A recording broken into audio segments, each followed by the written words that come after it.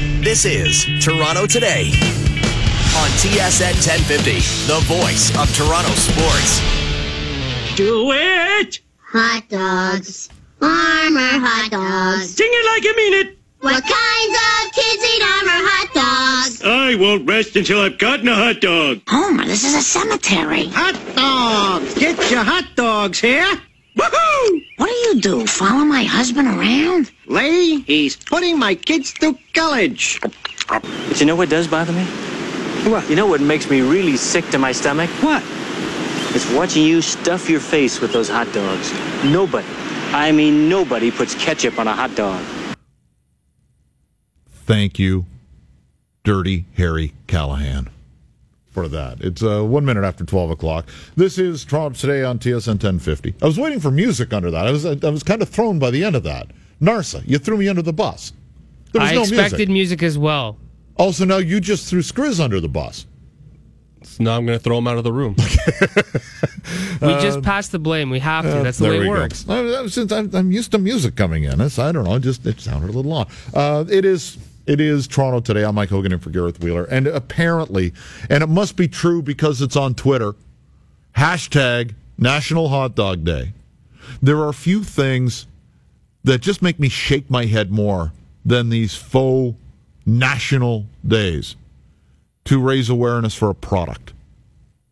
And it kind of takes away from, International Literacy Day, right? Something that is actually legitimate. And there are some people who see this. And if they're in the United States, odds are they voted for Donald Trump, who see this and go, oh, it's National Hot Dog Day. Do we get the day off? Is this a holiday? I have two don'ts of eating a hot dog. I have hot dog etiquette if you'd like some. We've gone this far.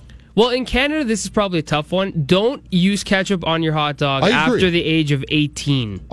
Dirty Harry was right. I'm pro ketchup. Don't get me wrong. I put ketchup on hamburgers, ketchup on French fries, depending on the French fry. Sometimes I like different things on French fries, but usually your garden variety French fry, I love ketchup. Not on the hot dog. No. See, I like the ketchup on the hot dog. Why? I don't know. It's just something natural to me. I just throw. You said that over the age of, what do you say, 8? 18. 18, you should not be putting ketchup on a hot dog. You just said that. Not just ketchup, but if there's other things with it, what's wrong with that? That's not. That's the etiquette. That's not me. That's what the legal etiquette is telling you to do. There is no legal etiquette for eating hot dogs, much like there is no national hot dog day. hot-dog.org. It's an org, which means an organization. So it must be true. Exactly. And there's a hashtag and it says national. So it must be true. Okay, so that's one piece of etiquette that you have. I don't know why I'm doing this, but I'm going to do it anyway. What's another piece of hot dog eating etiquette? It says don't take more than 5 bites to finish a hot dog. For a foot long, it's okay to take 7 bites. That is acceptable. Now, somebody actually took the time to figure this out. Yes. And now I know what everybody is doing right now. They're going, how many bites do I take when I eat a hot dog? Exactly. There's a video, too, guys. I have no idea. I wouldn't even think about that. But then how thick is the bun? And I hope, for the life of me, that the next time I have a hot dog, whether it be a regular size or a sausage or a foot long, that I'm not counting my bites. I hope, and if I do, if that comes into my head at all, I'm coming after you. I'm going to beat you with a foot-long hot dog and a stale hot dog bun. It's going to happen. And I will squirt you with ketchup. You will be covered in ketchup because you are doing that to a poor, innocent, defenseless hot dog. I will do it to you. Ketchup on a hot dog and counting how many bites? Really? Hot dog etiquette? Really? But Matt Cause today said a hot dog was a sandwich, so it must be true. If Cause is listening, he will be on the phone in about 3 seconds. Coming up on the program today, in the last hour of Toronto Today, we will be joined by Paul Masotti, who for a few years was the leading receiver in Argo history. Mookie Mitchell ended up breaking his records, but Paul's still in the area. He'll be a big part of the celebration of the 96 and 97 Grey Cup teams Doug Flutie's coming up. He will be honored as an all-time Argo. That goes Monday night, Flutie bobblehead night. And there are ticket deals aplenty to be had. So if you go to argonauts.ca, you will find that. First up, though, we'll talk about the team that until last year was sort of the housemate of the Toronto Argonauts, or vice versa, the Toronto Blue Jays. And down in Boston to check out the Jays and the Red Sox for the Athletic TO, Israel Fehr is on the line. How you doing, Israel? Mike, I'm good. Thanks for having me on. A pleasure, absolutely. You sound a little groggy. Late night for you? It was a long one, that's for sure. Rain delay didn't help, but even if they had started at the right time, I think that would have been a game that definitely stretched past midnight. So a long one, and if I'm feeling this way, I can only imagine how the players are feeling after that one. The good thing is, if you get a 15-inning game, you want sort of subplots within the extra innings, and there were several. There was a ton of weird stuff that happened in that game. Yeah. In the extra innings, definitely, and then even just in the regular, the nine, there was a bunch of weird stuff where, of course, had a lot of time to talk about it during the game, and every time we could add something to the list I mean, just off the top of my head, there were a couple plays on the base pass with Troy Tulowitzki that were a little bit strange. Yeah. There was that bunt that was popped over Josh Donaldson's head. Yeah. You've got Mike Bolsinger striking out 4 people in one inning. Mm-hmm. So it was that's just the tip of the iceberg. It was a strange game all around. You're bound to get a couple of those every season. It does seem that it happens a lot when the Jays take on the Red Sox, and for them to lose that game is definitely a tough one, kind of in the micro sense of it. For those who missed it, Tulowitzki hits a lazy fly ball to left field that bounces off the wall. It bounces over the head of Benintendi, the left fielder, who decoys Tulowitzki by making it look like he's got the ball as he's kind of two-stepping toward the ball where he picks it up, and Tulowitzki's still glued to first base. Do you give more credit to Benintendi for pulling the sucker job on Tulowitzki, or do you blame all involved on the Blue Jays side for making sure that he didn't get to second base? I mean, I think in kind of the small sense, the Benintendi quick on his feet when he realized that Tulowitzki wasn't paying attention is kind of a nice bonus, but that is only possible because Tulowitzki admitted postgame that he had his head down rounding the base. He didn't think that he got enough of that ball, and maybe forgot that he was playing at Fenway, and he hit that one down the line. It's 310 down the line, so even if he didn't get a lot of it in other parks, that would be a lazy fly ball. At Fenway, that's a ball that's gonna go off the monster, and for whatever reason, he was running hard, but he was running with his head down, and looked up, Benintendi realized that he could take advantage of that situation, so yeah, he faked that he had the ball in his glove as he chased after the ball that whacked off the wall and was able to hold Tulowitzki to that single, and then when later on Tulowitzki gets thrown out trying to take that extra base. So, I mean, it's really been a theme with the Blue Jays this year, maybe even going back to last year. They haven't been, and I mean, this is a bit of an extreme example, but they haven't been a team that's had the ability to take those extra bases. So it's either turning a single into a double or going first to third or even, I mean, in the very rare cases where they've had the opportunity to go first to home, they probably are the worst team in baseball at doing that. And some of that is just personnel. They don't have a ton of guys with big speed, and some of that has to just go on some of the awareness. And when you're a team that doesn't have that speed, and you just have to take advantage of those opportunities and at least test the arm there. And I mean, he didn't have the ball either, so he would have been, especially running hard out of the box there, he would have been, he would have been clean at second without a problem in my eyes. So that was a tough play in a game where they had a bunch of them. Russell Martin got nicked up last night. Were you surprised he stayed in the game? No, not surprised, just because that's sort of Russell Martin's thing. He'll get dinged up, and he doesn't want to come out. That was a pretty straight shot to the hand, though. So I would imagine that today would be the test, and they'll have a decision to make with a day game on Thursday.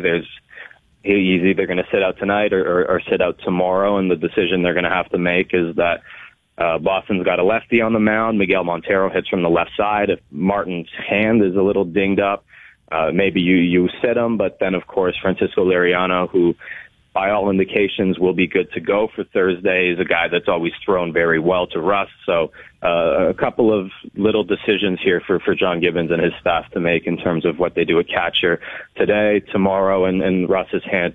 And if it's a little dinged up, if it's a little swollen, may play into that. Israel Fehr joining us from Boston from the Athletic TO. He's there for the Red Sox and the Blue Jays. I'm glad you mentioned Bolsinger in the 4 strikeout inning, but that wasn't all. He pitched really well last night. A hell of a way to end it, as the Ramirez home run I don't think has come down yet. But aside from the one mistake, boy, he pitched really well last night. That's as good as I've seen him. That's as good as John Gibbons has seen him. He was really locating his fastball, and he said post-game, and he said that it's obvious if you watch the game, he's not a guy that's going to light up the radar gun. But his command on his fastball was really good. He was sticking it on the outside corner, and really his bread and butter pitch is that curveball, and he was spinning that curveball pretty good and working in a slider with a different kind of spin as well. But hung one a little bit to Ramirez, and that guy is a guy that, when given the opportunity, has the ability to hit balls very, very far. We saw that last night, and a rough way for Bolsinger to get the loss there, because anytime you get a guy that can give you 3 innings in a extra inning game, and when you only had one guy left in the bullpen after that, deserved a little bit better fate than he got. And I mean, the 4 strikeouts are nice, but also one of them comes on a wild pitch, so it could have been, even cleaner. And that's just a testament to how he was on, and in a difficult spot. I don't think there's any pitcher in baseball that really ramps themselves up before a game with the idea that, look, I'm going to be needed here for 3 or 4 innings, and I got to put zeros up against a Red Sox lineup that, while they aren't putting up runs like they did last season, they have quite a few dangerous hitters that can break out at any time. We saw the dominoes continue to fall last night. We now know what the Yankees are thinking about for the postseason. We know what Detroit and Oakland and Chicago White Sox are doing, certainly in the American League. Have we figured out yet who the Jays are? I think we'll know for sure by the end of this series, and there's the potential that this Chris Sale getting pushed back to Friday might factor in it slightly. I hadn't heard that. When was that announced? I guess Monday. I had not heard. Okay, Monday. Man, I completely missed that. Okay. I mean, there's a ton of Jay stuff going on the last couple of days, so it was kind of slipped in there that they just want to give Sale some rest. He threw almost 120 pitches in his last start. And maybe they just don't fear the Blue Jays that much, so they go with they'll push Sale back and they'll have him pitch on Friday. So that's a nice benefit for the Blue Jays, and if they can take advantage of that, great. But I do think, kind of on the whole, we see this team right now as being, at best, if all the parts are going, as a 500 team, that they don't have that record. And some of that has to do with Aaron Sanchez missing a bunch of time and Josh Donaldson missing time and being a little up and down since he's been back. He's been battling a little bit, and you wouldn't be surprised at all if he's also banged up. And it's just I do think that they're in a tough spot because their pending free agents aren't they're not lighting the world on fire by any means. Marco Estrada has struggled of late. Francisco Liriano has as well. Jose Bautista has been fine in the leadoff spot. He's getting on base, but his power is nowhere near what it used to be. And those would be the guys that, if you are interested in selling, would be the ideal target. So it's going to be a really interesting couple of weeks for this team, and definitely not just on the field, but what the front office is thinking. And once they make their first move, we'll definitely know the direction that they're headed in, whether it be trying to retool a little bit for next season, or if they've got maybe 2019 in mind in terms of what they decide to do with their moves. From what you've been able to find from your sources and just a gut feeling, what do you think the Jays do? Do you think it's just some minor tinkering, some minor unloading? Do you think that they add a player or two, or will they decide if the time is right that it's time to revamp this team?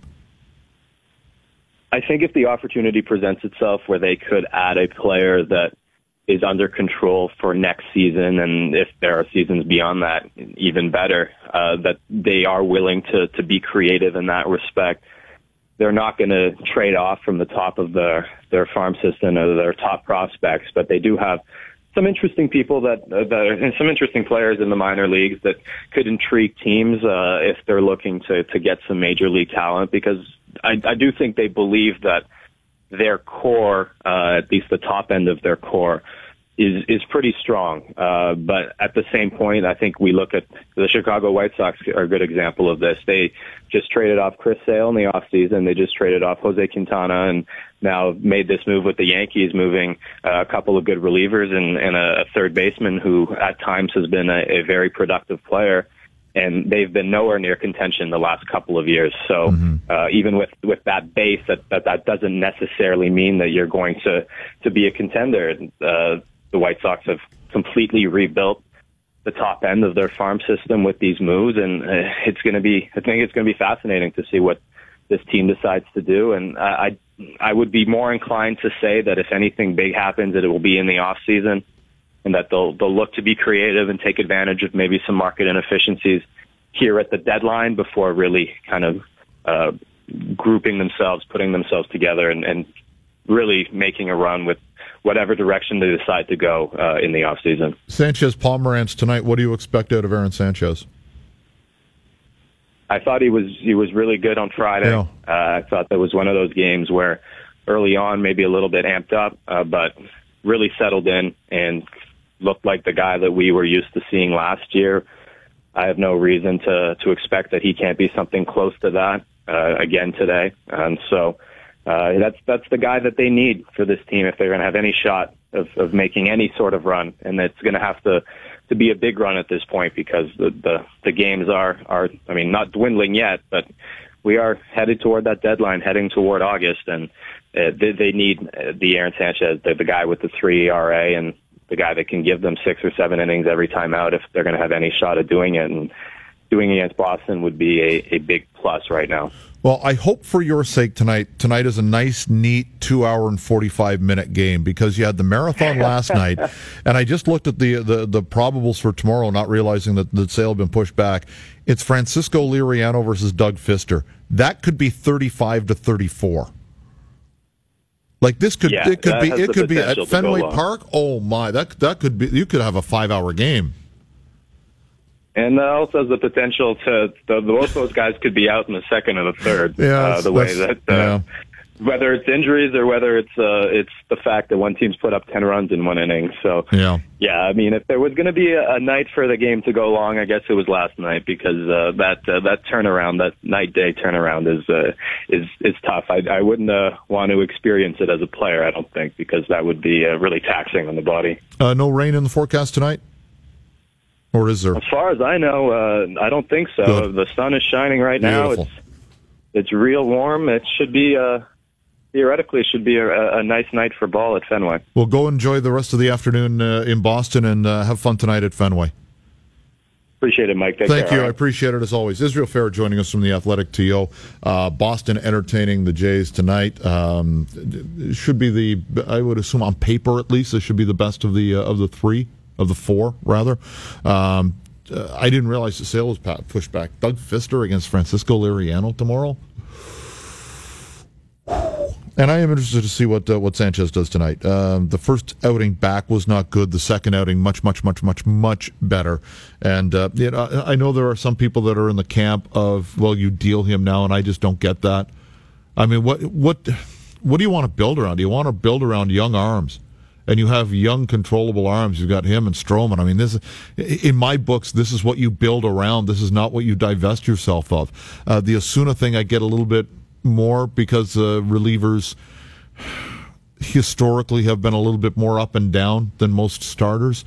So I understand the theory, but man, it would take a hell of a lot for me to unload one of those 3 arms. And I don't mean just a lot. I mean a hell of a lot. I mean, I'm blown away by the offer, because how many times have we seen young player go for a boatload of prospects, and none of the prospects pan out? I mean, it happens in that sport more than any other. So I don't understand the theory of wanting to part with those 3 specifically. You get a boatload for Donaldson, sign me up. I get it. I'm completely on board with that if you're able to do that. But I'm all about pitching and defense, and I don't get those three names specifically. Two of the three, for sure. When we come back, among other things, we're going to be joined by Paul Masotti, who is such a big part of those 96-97 Grey Cup back-to-back winners. He and Doug Flutie really developed a nice chemistry, and I guess Flutie could say that about most of his receivers, but there was something special between watching Flutie and Masotti connect, and we'll talk to him about that and just that general 1997 team specifically in general as we continue with Toronto today. Hogan in for Wheeler. This is TSN 1050.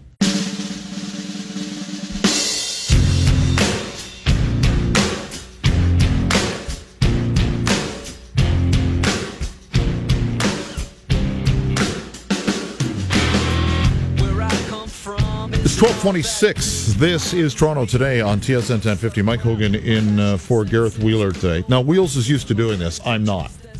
And this is error host. But we are so lucky. Like, we're lucky because we have Mark Zucchino, we have Bob Weeks as Golf Insiders at TSN. And whenever they appear on the radio station, their appearance is brought to you by Ontario Subaru dealers. Test drive the superior performance of a Subaru today. And like the idiot that I am, I forgot to give the great folks at Subaru the mention in connection with Zucchino's appearance on the radio station. And Mark was great as always. And Weeksy was great yesterday. We mentioned this. But when Mark or Bob are on, they're brought to you by your Ontario Subaru dealers. Again, test drive the superior performance of a Subaru today. And we thank Subaru for being involved with the radio station. It's a great partnership. And I just didn't read that one I'm supposed to because I'm an idiot. I'm very appreciative. So thanks again to the folks. And I apologize if anybody's listening today. I just did it at the wrong time. Sorry. Let's see. What else do we have coming up? Paul Masotti is going to join us at the bottom of the hour, and the Argo legend will drop by. And they're getting ready for what should be a fun night on Monday night. The Ottawa Red Blacks in town. Monday Night Football. Now, there's an idea. That could work. But it's the Red Blacks and the Argos on Monday night, and Paul Masotti was such a big part of those Argo teams. 3 Grey Cup rings, if memory, because he was part of the 91 team as well. We'll talk to Paul about those two teams specifically and focus in on a couple of very special nights, the Grey Cup finals. One, he was named the top Canadian, and there was a pretty special thing that happened after the game was over, and it involves Doug Flutie. So we'll talk to him about that. And he also caught a football with his crotch in a championship game. I couldn't make that up. I really couldn't, but he did. And the other Grey Cup final, of course, was the one in the snow at Iberwin, which was just a phenomenal football game. And those were two pretty special teams. One quick, do we have time for this, or do we go? Yeah, okay. I just wanted to, this extra innings, they were long last night, and it was interesting. Dirk Hayhurst was on with the guys in the morning today, and they were talking about how players and relievers specifically feel about long games like that, especially if they've already pitched. And it's like, okay, just let's get this over with. And then if the Red Sox hit a home run, fine, let's just go home, if you're in the position where the Jays are right now.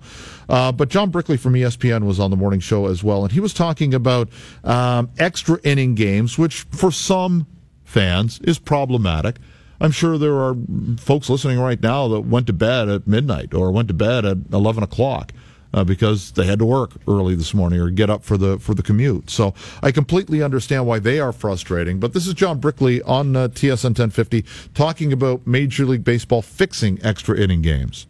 Well, it's interesting. Dave O'Brien probably had the best line last night after they went into the start of the 15th inning. He says, "I never thought I'd say this twice in 4 days that we're going to the 15th inning." But I'll tell you, Major League Baseball has to address something with this extra inning affair. I mean, think about this, guys. Last night's Cubs-Braves game was delayed by 2.5 hours, and it still got completed before the Blue Jays and Red Sox game got completed. So that gives you kind of an indication of where extra inning baseball is. That is John Brickley talking about extra innings. It can be frustrating. There is zero question about that. Jays and Red Sox again tonight, and we'll be all over that. And again tomorrow on your drive to work or your commute from hell, you can be listening to Naylor and Landsberg in the morning. Nails has the week off. Matt Cause is in with Michael. Coming up, as mentioned, Paul Masotti will drop by. A big part of the we talk about players who are Canadian who play in sports other than hockey and make it. And Paul's one of the rarest of ducks because he got a shot at the NFL out of Acadia.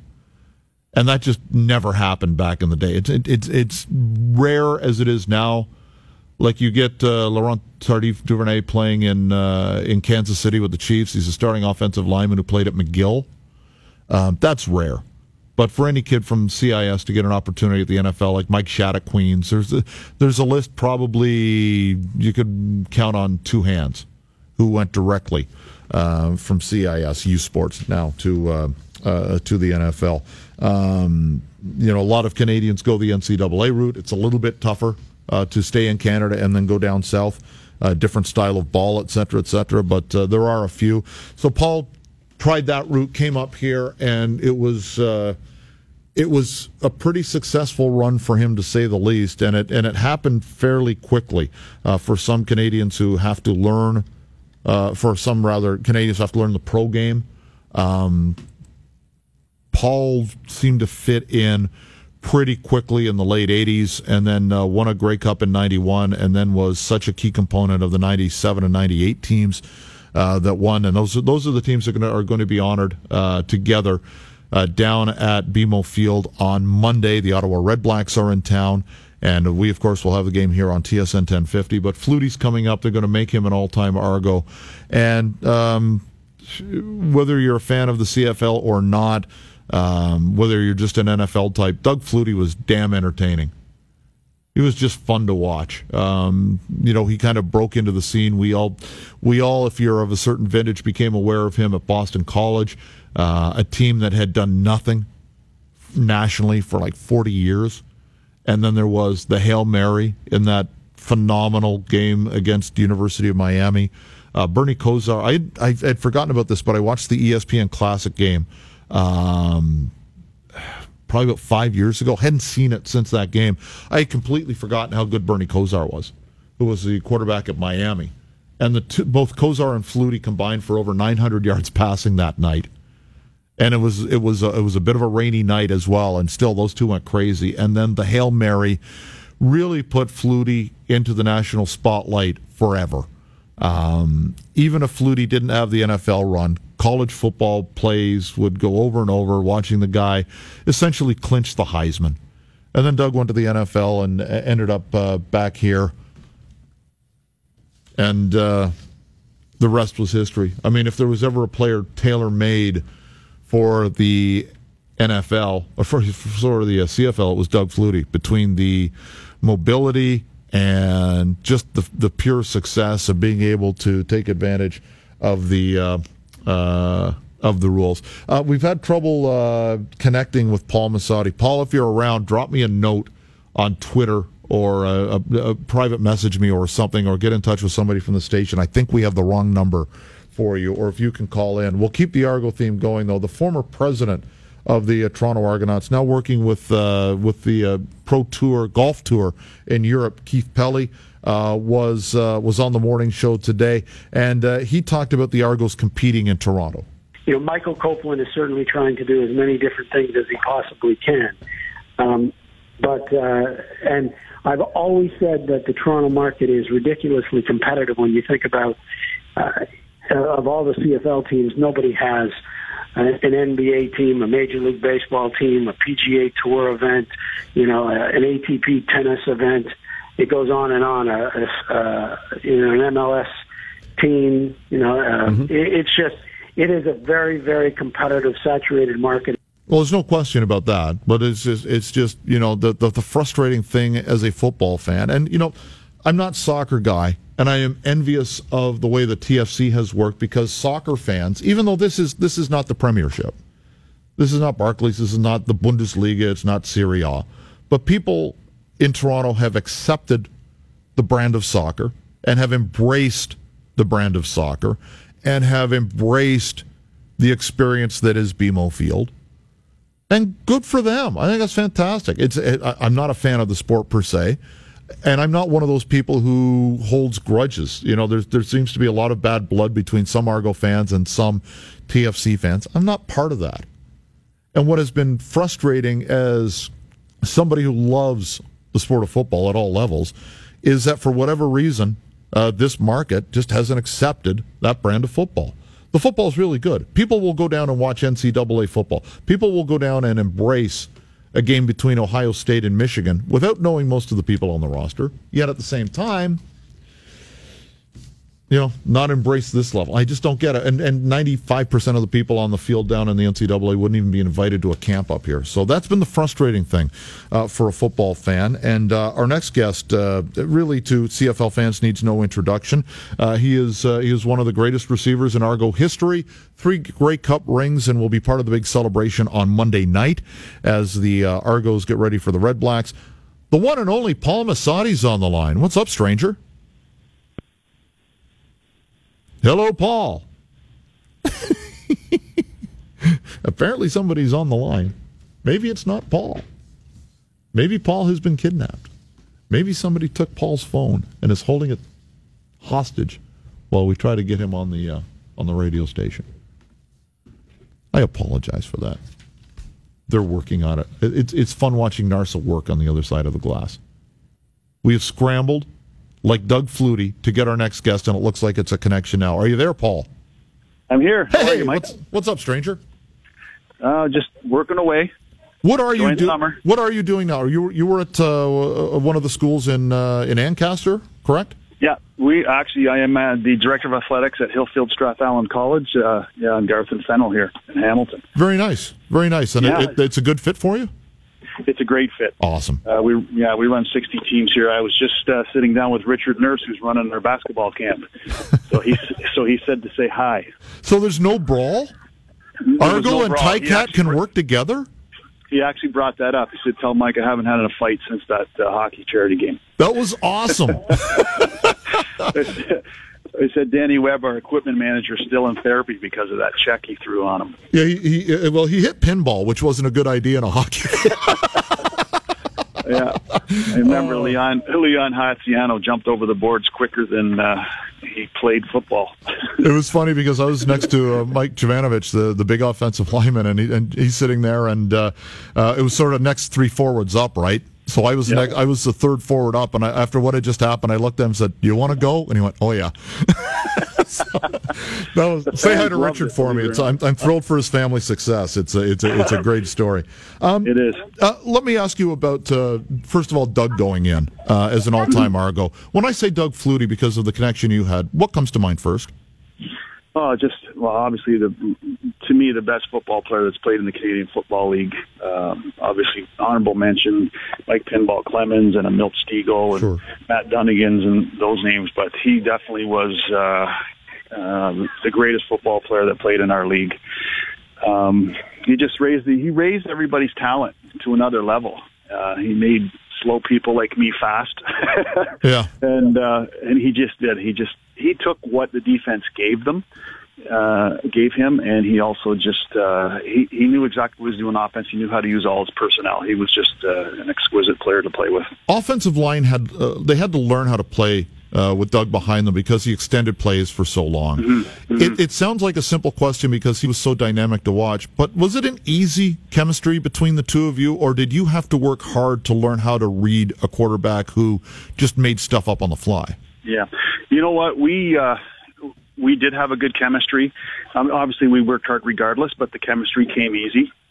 He felt the key for me was that he could read my body language. He knew where I was going to go. He could just sense where I was going to go. So that developed early. There were times where there was the primary target, for example, on a corner pattern.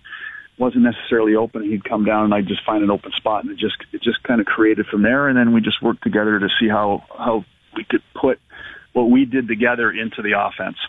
What's the damnedest thing you saw him do on a football field? Well, it's funny. I was just at a Smile Zone tournament that Adam Graves runs, and they honored Damon Allen. There was no other quarterback that could buy time on a blitz to get the ball off. And then I also said on third, I think he's the all-time leading rusher on 3rd and 1 as a quarterback. If you ever watch some of his 3rd and 1s, there was more 60 and 70-yard runs on those plays. That's what amazed me most. He just knew when the line was going to collapse at a certain time, and he would just go around the end, or he would just wait for the line to collapse and stay where he was and then scoot the other way. But it was just incredible how we could make those yards on 3rd and 1. It's funny you bring that up because I've never seen another quarterback do what he did. And, most guys will just kind of put the shoulder down and barrel forward, but he just bounced down the line. And I've never seen it. And obviously people have a different skill set than he had, but I've never seen anybody do that subsequent to him. Yeah, he would watch film, and he would look for those things. He's like, how can I do something different? How can I take advantage? It wasn't just the same old, okay, 3rd and 1, I'm going to put my head down. He would take a ball on 3rd and 1 and drop back a yard and let the line of scrimmage reestablish itself. So now he had 3 or 4 yards of space, and then he would use it. And he was quicker than people imagine and thought, and he was a lot faster than everybody thought as well. Yeah. Paul Masotti joining us, Argo legendary receiver, getting ready for the reunion. When's the last time you saw most of these guys? Oh, boy.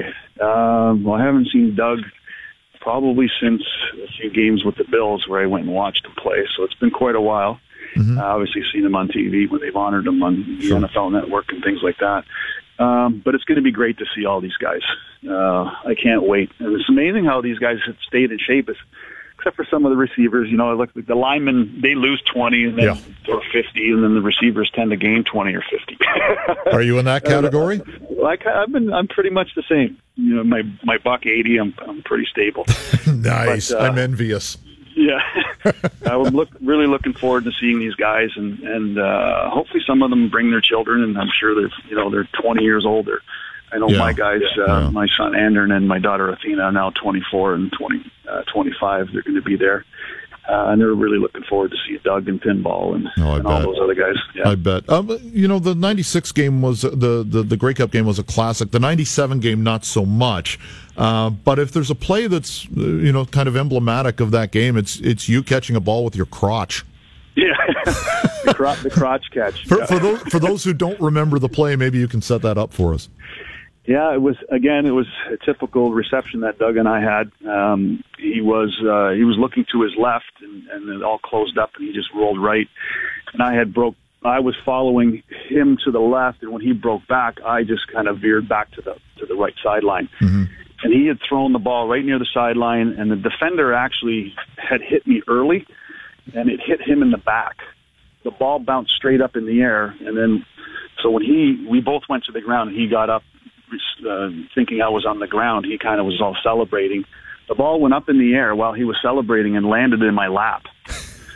And I just closed my legs just in time before the nose of the ball hit the turf. And even then I didn't know if it was a catch, but the referee was looking at me so intently and not moving, and he wasn't doing the incomplete sign. He wasn't waving his hands. So I got up because he felt that the play was still alive. I got up and ran, and only the free safety kept playing, and he happened to cut me off. But if he hadn't kept playing, I just would have walked into the end zone. And you were the top Canadian that game. What did you get for that? And how did you get it? Yeah, it ended up being a beautiful Dodge truck, and I think Doug had planned to give me the truck regardless whether I was just the Canadian MVP or not. I think he felt that the Canadian player does so much for the league and that he really wanted to honor that part of football. Mm-hmm.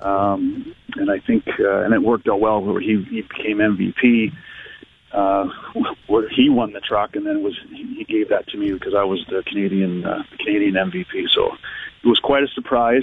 It was an amazing gesture.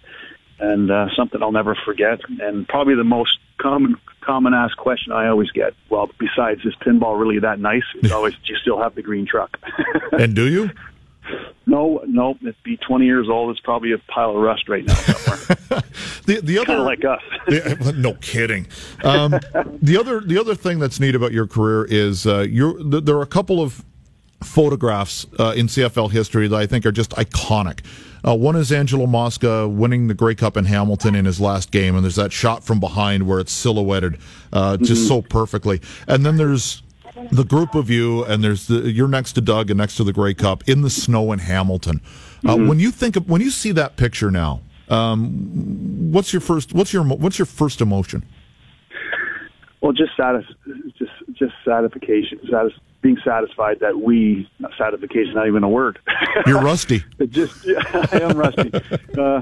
Just being so satisfied that all the work you put into it and being with your teammates for all those hours and to pay off like that, just what a feeling. Total exhaustion at the end of a game and being able to hoist the Grey Cup.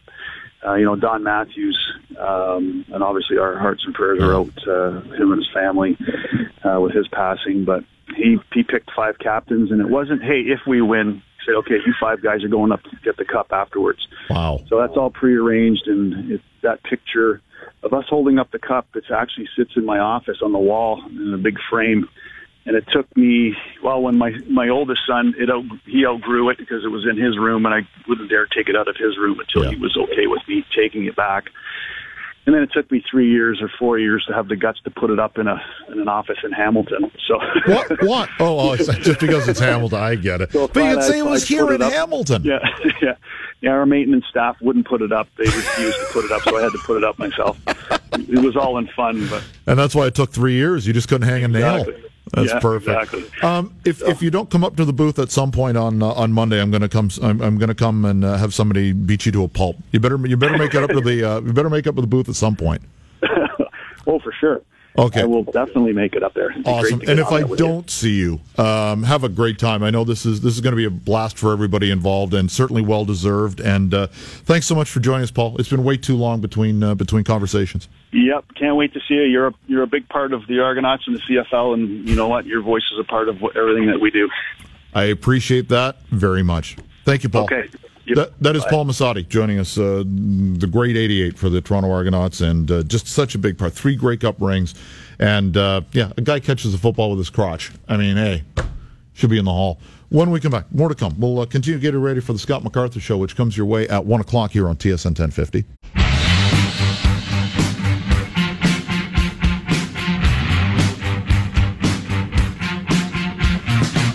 12:51. It is Toronto Today. Hogan in for Wheeler on TSN 1050. Our thanks to Paul Masotti for joining us a little bit earlier on, just a few moments ago. Also on the show today, Israel Fehr from the Athletic TO talking baseball. Jay Jaffe has a new book out about Cooperstown, the Cooperstown Casebook, basically looking at who should be in the hall that isn't and who should be out of the hall that is. That comes out next week. Jay, of course, with Sports Illustrated. He joined us a little bit earlier on. Mark Zucchino from Golf Talk Canada joined us a little bit earlier on as well. The Golf Insider brought to you by the Ontario Subaru dealers. And Kerry Kaplan joined us as well, the president and GM of the Brampton Beast, as part of the hockey team is for sale. The ECHL team, the affiliate of the Montreal Canadiens. That was an interesting conversation. Brampton has obviously bought in, and if I will admit, whenever a team that's not a Big Four sport comes to town, I always wonder if there's going to be any success. And I thought, having been to OHL games in Brampton, even when they had, some spectacular players on the team, didn't draw all that well. And I was hopeful that this minor league team would work, and it has. You're getting over 3,000 a game for minor league hockey in this market. I think that's pretty damn good. And they've also got Brampton to buy in, and council voted overwhelmingly a year ago to give them $1.5 million over 3 years. And the Beast have been very proactive of getting out in the community. And I know that's what they have to do. If you're not number one, you have to try harder. And I know, obviously, doing a lot of work with the Argos, I know how hard they work with their anti-bullying programs and going into schools on a really regular basis. I would hate to count up the man days that they go in, because it would be a lot of counting. So I'm really happy when I see a story like that begin to work out. The big question of by the way, Joe Narsa is here, and he said he had a surprise for me at the end of the show about something that's coming up tomorrow. What's coming up tomorrow on the show, Joe, that it's going to excite me? Well, tomorrow at 12:15, we're going to have a couple guests from Discovery Network. Shark Week? Shark Week, Come my friend. on! Yes. Really? Yes. You have guests talking Shark Week tomorrow? I do. Come on! And not because I'm just like self-absorbed, which I am, but I also love Shark Week. But how can you not? But there's a sports angle. Which is? Michael Phelps will be trying to outswim a shark. You know how to outswim a shark? If it's a great white and it's catching up on you. That's how you outswim a shark. Fear is the best motivator for any athlete. I heard you can punch a shark in the nose. That's what you're supposed to do. If a shark is coming up, you poke it in the eye or you punch it in the nose because that's where the sensors are. So that's what you do. Should you be attacked? My wife and I are kind of, shark punchers? Yeah, well, not shark punchers, but we're obsessed by sharks. So Shark Week for us is like the most wonderful time of the year. We did a vacation based around Cape Cod when the sharks were going. There's a place at the end of the Cape, sort of the southeast tip, called Chatham, Massachusetts, and there are huge sandbanks off shore, and there is an untapped seal population because the seal is a protected species. You know what that means to a shark? Smorgasbord. All of those seals all together in perfect temperature water. So it started a few years ago where there were a couple of great whites that were coming into the area and staying for a month or so. And I think last year they tagged over 50 or tagged or spotted or got pings from tags from over 50 great whites in the area at the same time. So Chatham, Massachusetts, nice little town on Cape Cod, has been sort of ground zero for great white sharks in North America. See, I know way too much about this stuff, but we went down to Chatham around that time. We went over to Martha's Vineyard, where they filmed Jaws, where the town of Amity was based in Edgartown. Saw some of the props and some of the scenes and some of that area. So it was neat. But yeah, it's a big part. So do you know who's coming on, or have they provided us the guests yet? Yes, I do actually. Just give me one second. I got to pull that up for you. Okay. But Shark Week starts Sunday night on Discovery Canada. So it will be hosts Dan Riskin. Nice. And Zaya Tom. Hey! Wow. Good job, Joe. You finally some contributed. Big sharks in the pond. For the first time, we have to. Are we against the clock? 30 seconds. Okay. For the first time, Joe, I'm really happy to be working with you. Well, thank you. It only took a year and a bit, but we got there. Nicely done. Know your host. Very key part of being a producer. That's our producer, Joe Narsa. See, I'm really looking forward to this tomorrow. Not like I didn't look forward to today's show, but Shark Week? Come on. Skriz Nasty, thank you as well. Scotty Mack up next here on TSN 1050.